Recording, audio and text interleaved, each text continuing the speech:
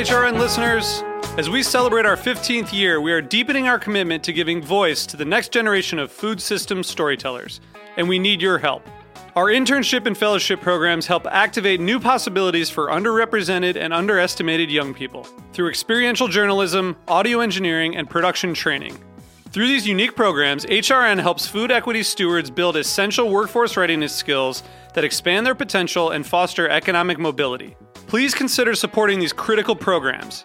And with a minimum donation, you can be entered to win a dinner for two at an amazing restaurant in one of 8 cities and tickets to a concert at a great venue in one of those cities. We have incredible partners across the country who have donated, as they also share our passion for helping to educate the next generation of food systems storytellers. Check out heritageradionetwork.org/15 to donate and enter to win today. That's heritageradionetwork.org/15 to donate and enter to win today. And make sure you donate before March 31st. Thank you. This episode is brought to you by Appeal. Appeal is a plant-based protective layer that helps produce last up to twice as long. Learn more at appeal.com. This week on Meat and Three, we're embracing the spooky spirit of Halloween, from zombies to witches. We're exploring the odd, the occult, and the taboo in the world of food. There are restaurants with no storefront, shrunken down into hundreds of square feet versus thousands of square feet. No servers, no hosts, nobody taking your order. The rats in the sewers are now smelling, all of a sudden, fresh food molecules. And those rats were like, holy cow, follow that scent. Tune in to Meat and Three, HRN's weekly food news roundup, wherever you listen to podcasts.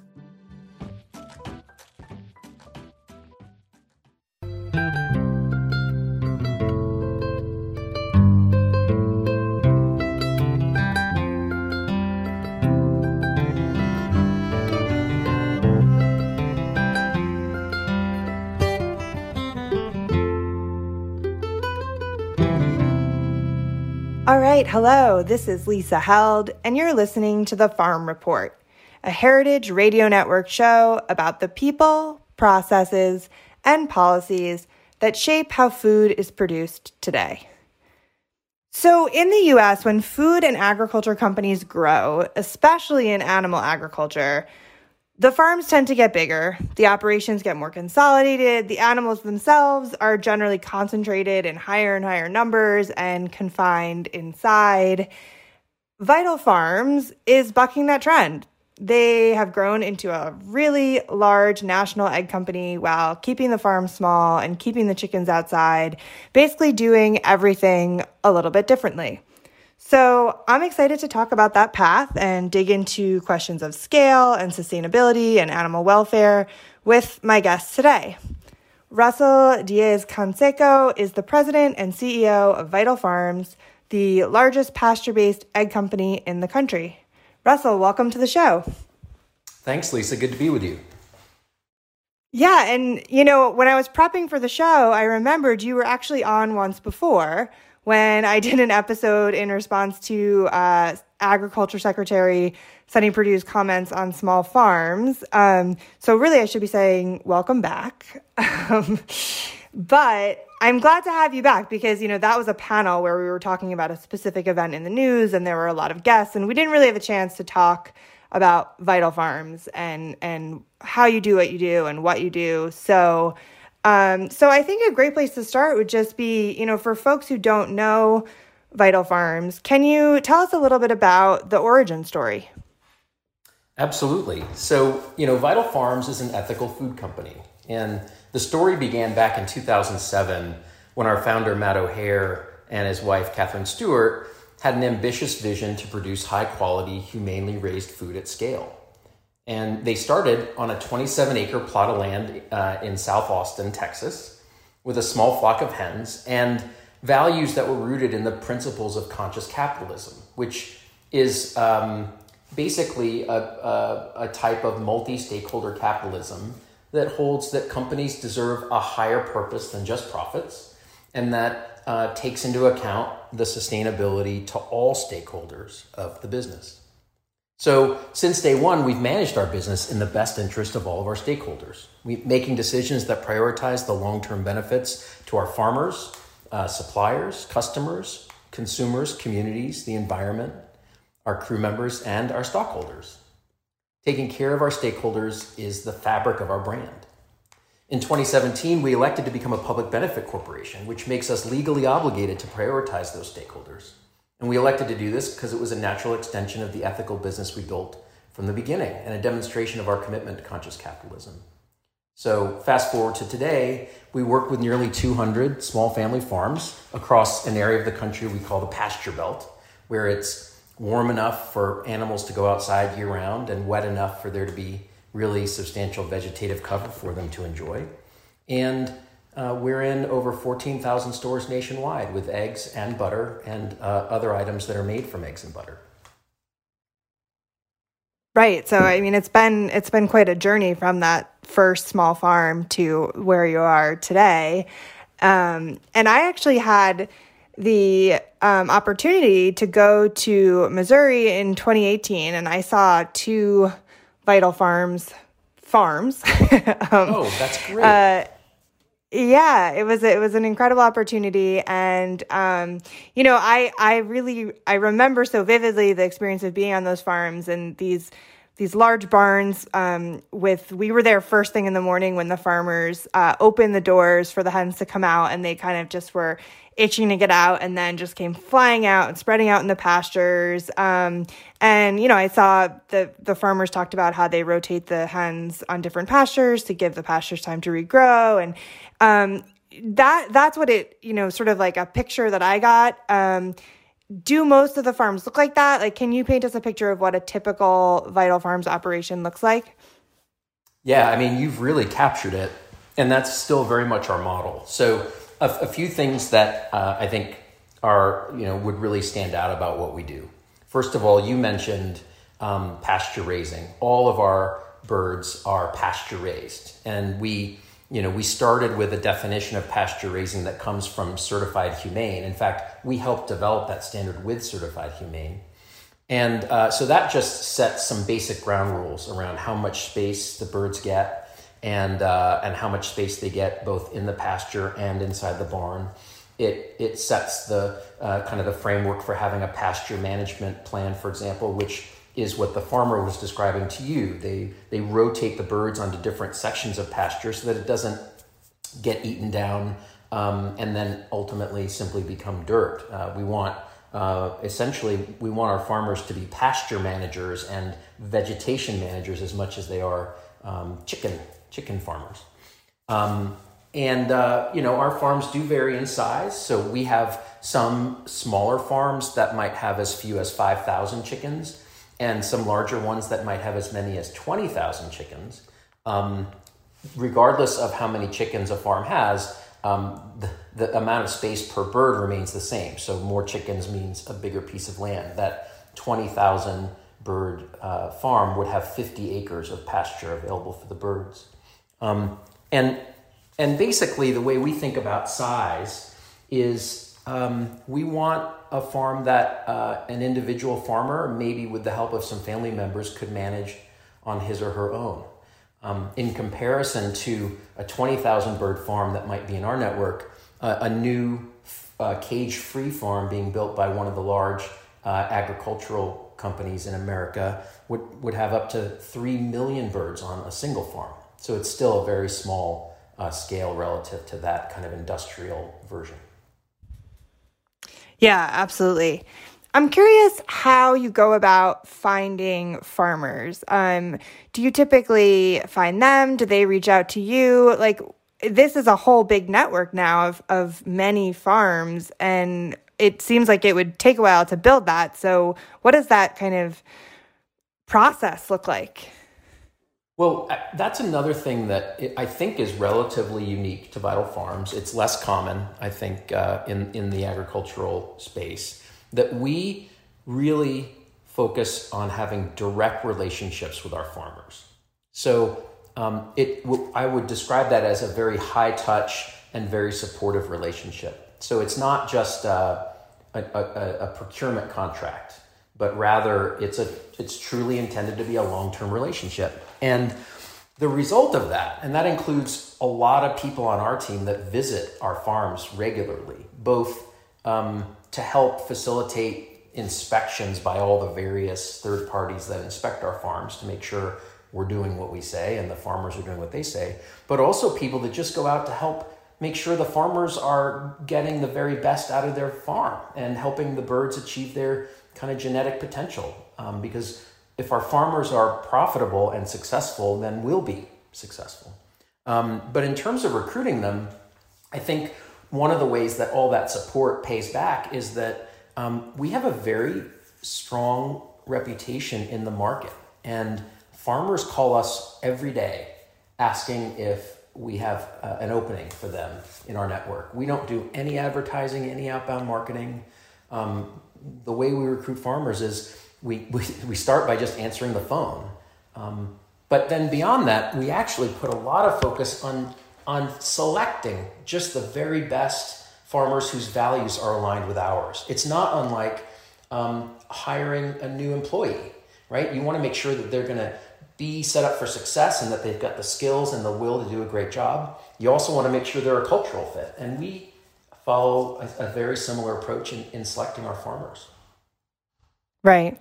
Well, I mean, you're talking about the relationship, and, I'm interested in that because, contract farming in animal agriculture tends to get a bad rap in terms of the financial relationship between the farmer and bigger companies. And, a lot of farmers in traditional animal agriculture are sort of left on the hook with really large investments in infrastructure, and they don't have ownership over their animals, or there's a lot of issues. Can you talk a little bit about the financial model? Like, if farmers are coming to you because they've heard good things, what are those good things? Like, how does your model differ from those traditional models that tend to exploit the growers? Yeah, I appreciate that. And some of our farmers have experienced what you're describing, and they're some of our strongest advocates because they have that as a point of reference. So a few things that really stand out. When we first started working directly with our farmers at the beginning of 2015, before that we had worked with another egg company when we were very small, and they were in charge of finding farmers and helping them be successful and then selling us the eggs. When we first started working directly with farmers, we had two kinds of contracts we found. One kind is what the industry calls an integrator contract. And it's a little bit like you might have if you worked with one of the big broiler companies like Tyson Foods. And that is the farmer owns the farm and provides the labor, and the company owns the chickens and the feed. And, basically pays the farmer for the volume of eggs that come off that farm. And another group of farmers are what we call buy-sell farmers. I don't think that's an industry term, but basically that group of farmers owned all the inputs to their farm. So they owned the farm, they owned the birds, they owned the feed, and then they sold us eggs. And it was very interesting. It became obvious very quickly that there was a performance difference in the two farms. That the farmers who owned their own birds, owned their own feed, and ultimately, I think, had that confidence that if for some reason Vital Farms disappeared the next day, they had a viable operation, they could sell eggs to somebody else. Their farms made more money. They produced more eggs. Their birds were less likely to become sick or die. On any measure, the average of those farmers was better than the ones who grew up in the system where they felt like the company had some control over them. And interestingly, that was a system that was common in that area of the country where we had those contracts. And so over time, we've really come to favor that model, which puts the farmer on an equal footing. And so we have not written a new integrator contract since 2015. And I believe we're down to, if we have any left, it would be a single digit number of farmers who farm in that way. And we absolutely believe that when you have a model that empowers the farmer, and the farmer has the ability to walk away if they really don't agree with what you want them to do, or if it's just not a good fit for them, then you really end up with the ones who are totally sold on what you're doing and are bought in to the system. Right. How long are typical contracts with Vital Farms? Yeah, so what we do is today when we sign up a new farmer, we have them build a custom farm that meets the needs of our birds and of our model. And that new barn typically is for 20,000 birds.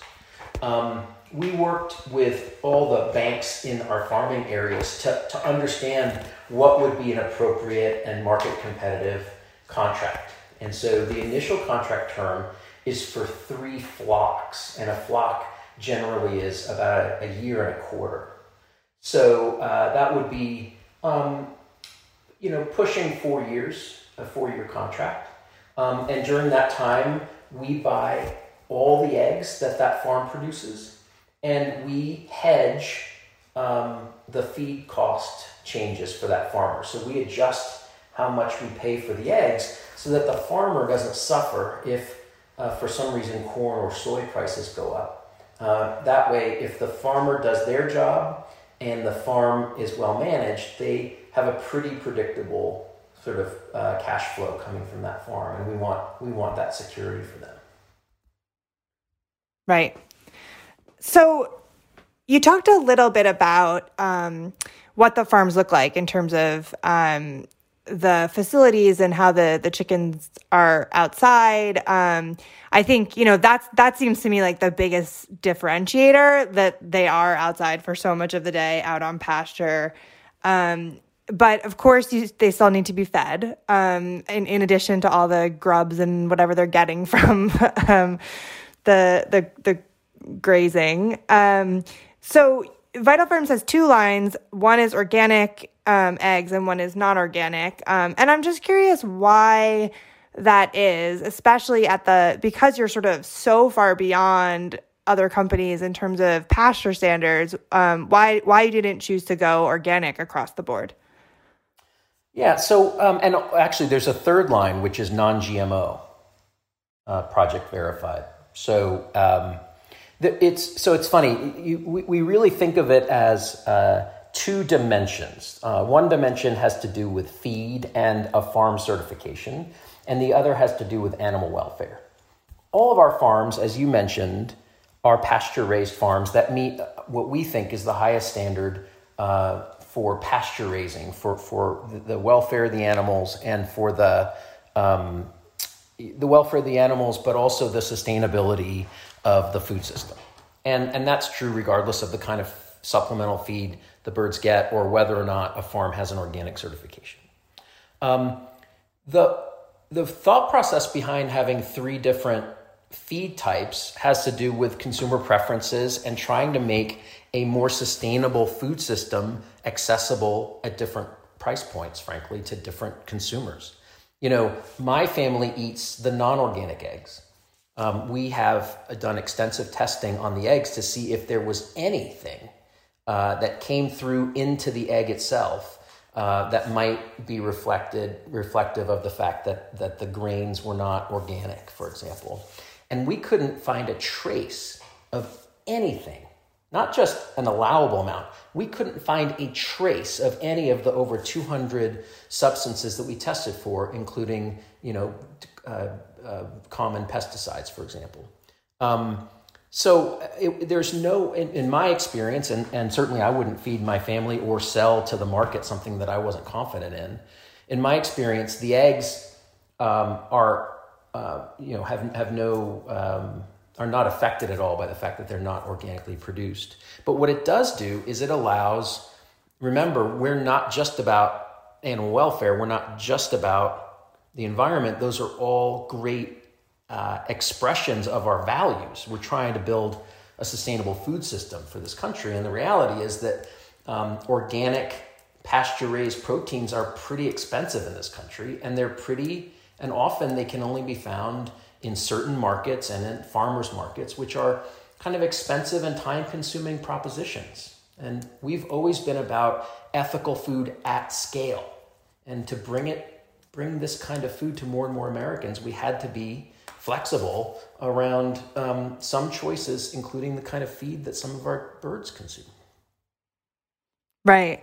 Yeah, I mean, first of all, I just want to point out that there are definitely other reasons to choose organic other than just pesticide contamination in your diet, right? A lot of people choose it for environmental reasons. But I want to get more into the question of cost is real, right? It's big, and the eggs do cost a lot more. And I'm curious, is there a point? So you scaled in such a kind of different way than other companies, and using that model, is there a point at which Vital Farms scale will allow or cause the price of the eggs to come down? Does that happen in the same way when you have a business model that looks like yours? Well, it's funny. We've been very thoughtful about scaling those parts of the supply chain that really lend themselves to scale without affecting our standards. So while we are still focused very strongly on small family farms that can be true owner-operator, managed, we built a world-class egg packing facility in Springfield, Missouri, because we knew that by having a large centralized facility, we could afford the very best technology, we could afford the very best people to ensure a really safe and well-managed facility, and the very best crew members to staff it. So we do enjoy, and the consumer does enjoy, some scale economies. Certainly as order volumes go up, the trucks are more full, and that helps with costs, et cetera. But the reality is that food done right isn't cheap. And we are at historic lows in terms of the percent of household income spent on food in this country. It's a fraction of what it was 100 years ago. And I really feel like there's only one direction you can go from there. And increasingly what we're finding is people are willing to vote with their hard-earned dollars for food that reflects their values and their preferences. And so I won't apologize for the high price of our eggs. We put a lot of care and a lot of thought, and there are a lot of stakeholders who are having very good outcomes, including the small farmers who usually lose at the end of the movie in this country. And that's all reflected in the price of our products, and people are paying for it. So something's working. Yeah, no, I mean, I try to point out a lot when there are questions of price that, the problem of food access is such a real problem in this country, but we always end up talking about the price of the food rather than why people can't afford to buy food, which, are questions of wages and economics. And it doesn't seem to me like the answer is to exploit farmers to make food cheaper. It's to figure out why people don't have enough money to afford the real cost of food, right? And the thing I would point out, especially about eggs, which is the majority of our business today. When I joined Vital Farms, my observation was that, my family had started eating more organic foods and more pasture-raised foods, and we were going to the farmers market, and we were finding farms that followed the Joel Salatin pasture rotation model, and we were buying food from those farms, and it was an expensive proposition, and we spent a lot of our weekends searching for that kind of food, which is something not everybody has the luxury of doing. And when I saw what Vital Farms was trying to do, which was to bring ethical food to a national scale, I kind of did the math on these eggs. Our most expensive egg is an organic dozen eggs, and that might be $6.99 a dozen, $7 a dozen. And more typically, you're going to find a dozen non-organic eggs for about $6 a dozen, it's 50 cents an egg. Well, if I'm eating a fast food breakfast, as many time-starved people are, I might be spending, I don't know, $3 or $4 on breakfast in a drive-through. Well, I got 50 cents an egg. I could have 3 eggs, a little toast, glass of milk, cup of coffee, and I did it for the same price that I'm currently paying for my fast food breakfast. So, our eggs have a higher price point than factory farmed eggs, but I still feel like it's a very accessible, high quality protein for Americans. Yeah, that's a really good point too. We have to take a quick break. We will be back in just a minute. This episode is brought to you by Appeal. Here at HRN, we care about reducing waste across our food system, from farms to home kitchens. We know that about half of the produce we grow ends up in the trash. We want to enjoy produce at peak freshness and reduce the amount that gets thrown away. That's where Appeal comes in. Appeal is a plant-based protective layer that helps produce last up to twice as long. It's edible, invisible, and imitates how peels naturally protect fruits and vegetables. Because here's the thing, less waste doesn't just mean we're throwing less food away. It also means we waste less water, energy, and other resources that go into growing produce. Appeal works with nature to reduce waste across the food system, from the farm to the kitchen. Appeal helps us conserve our precious resources to ensure we have fresh food to meet our growing need. Appeal. Food gone good. Learn more at appeal.com.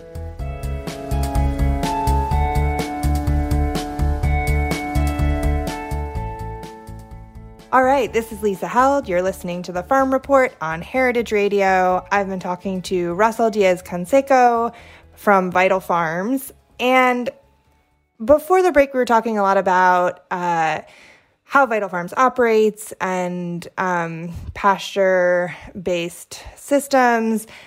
I want to talk a little bit about the future to wrap things up. So, Russell, 2020 was we're still in it, a terrible year pretty much for everyone. And I was thinking before this episode, as I was prepping, maybe for everyone except Vital Farms. So you all went public and had this wildly successful IPO. People have been talking about it a lot. You've sort of got, that just means now you've got lots of money in the bank.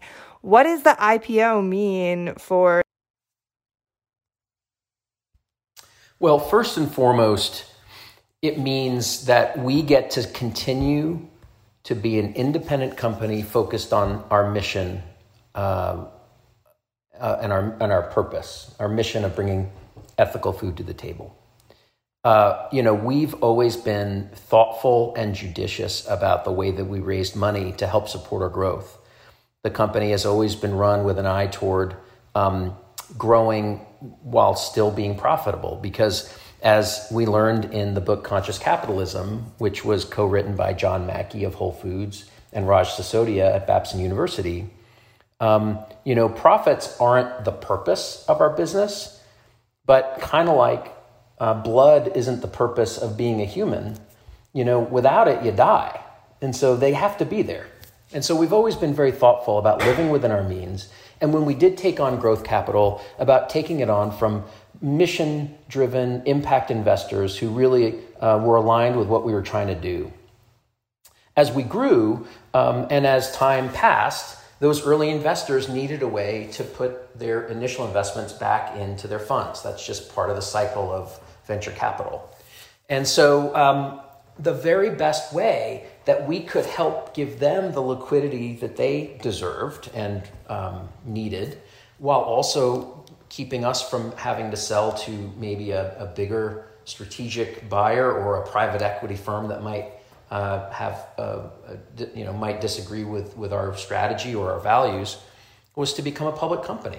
And I think you described us as having a successful IPO. I appreciate that. I think if nothing else, the success that our company had in going public this year was a great validation that the financial markets also believe that our differentiated approach to business and to producing food is the future. And that's, I think, why people wanted to invest in the stock. So the IPO to me meant independence. And what I think it means to our whole ecosystem of stakeholders is it means that we're on the right track. Right. And does it mean we should expect like a lot more growth in the company in terms of like the number of farms that you're working with, the number of eggs you're producing? You know, we did not go public to enable a change in our strategy. You know, we're continuing to run the playbook we've run, you know, for 13 years, and we're going to continue growing as fast as we can. As fast as we can with all of our stakeholders in mind and ensuring that we're delivering on our stakeholder commitments. We're going to continue to innovate as quickly as we can bring new products to the market that are truly differentiated and are done really well. And it's funny, capital was never the biggest constraint to doing that. It's actually always been about people and our ability to attract and retain the very best people out there. And so as we scale the organization, we'll be able to scale everything we're doing. Right. And you mentioned innovation. I wanted to ask you before we wrap up just about other products. You know, you have expanded beyond eggs and there are products like ghee and butter.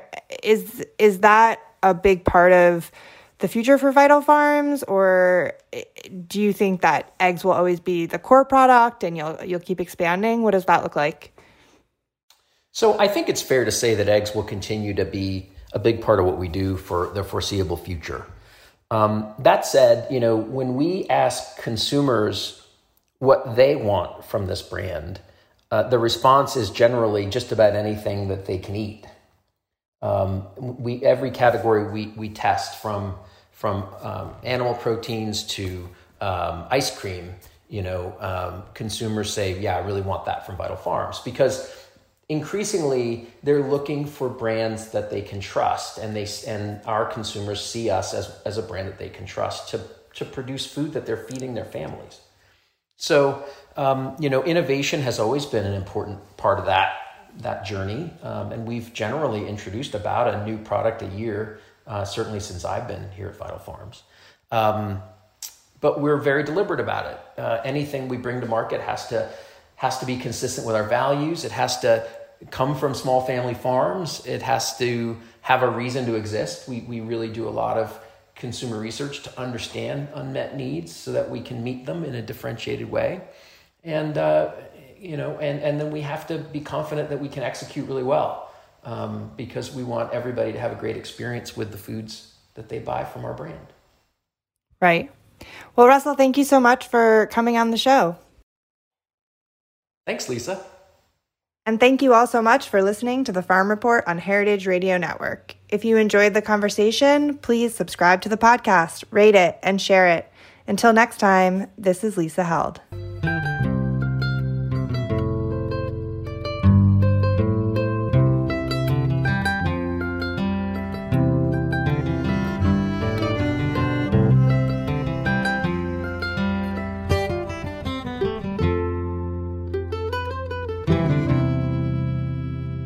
The Farm Report is powered by Simplecast.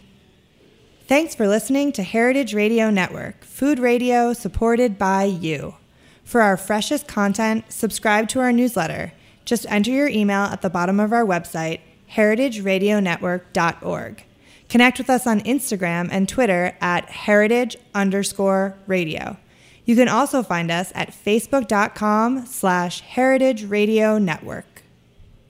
Heritage Radio Network is a nonprofit organization driving conversations to make the world a better, fairer, more delicious place. And we couldn't do it without support from listeners like you. Want to be a part of the food world's most innovative community?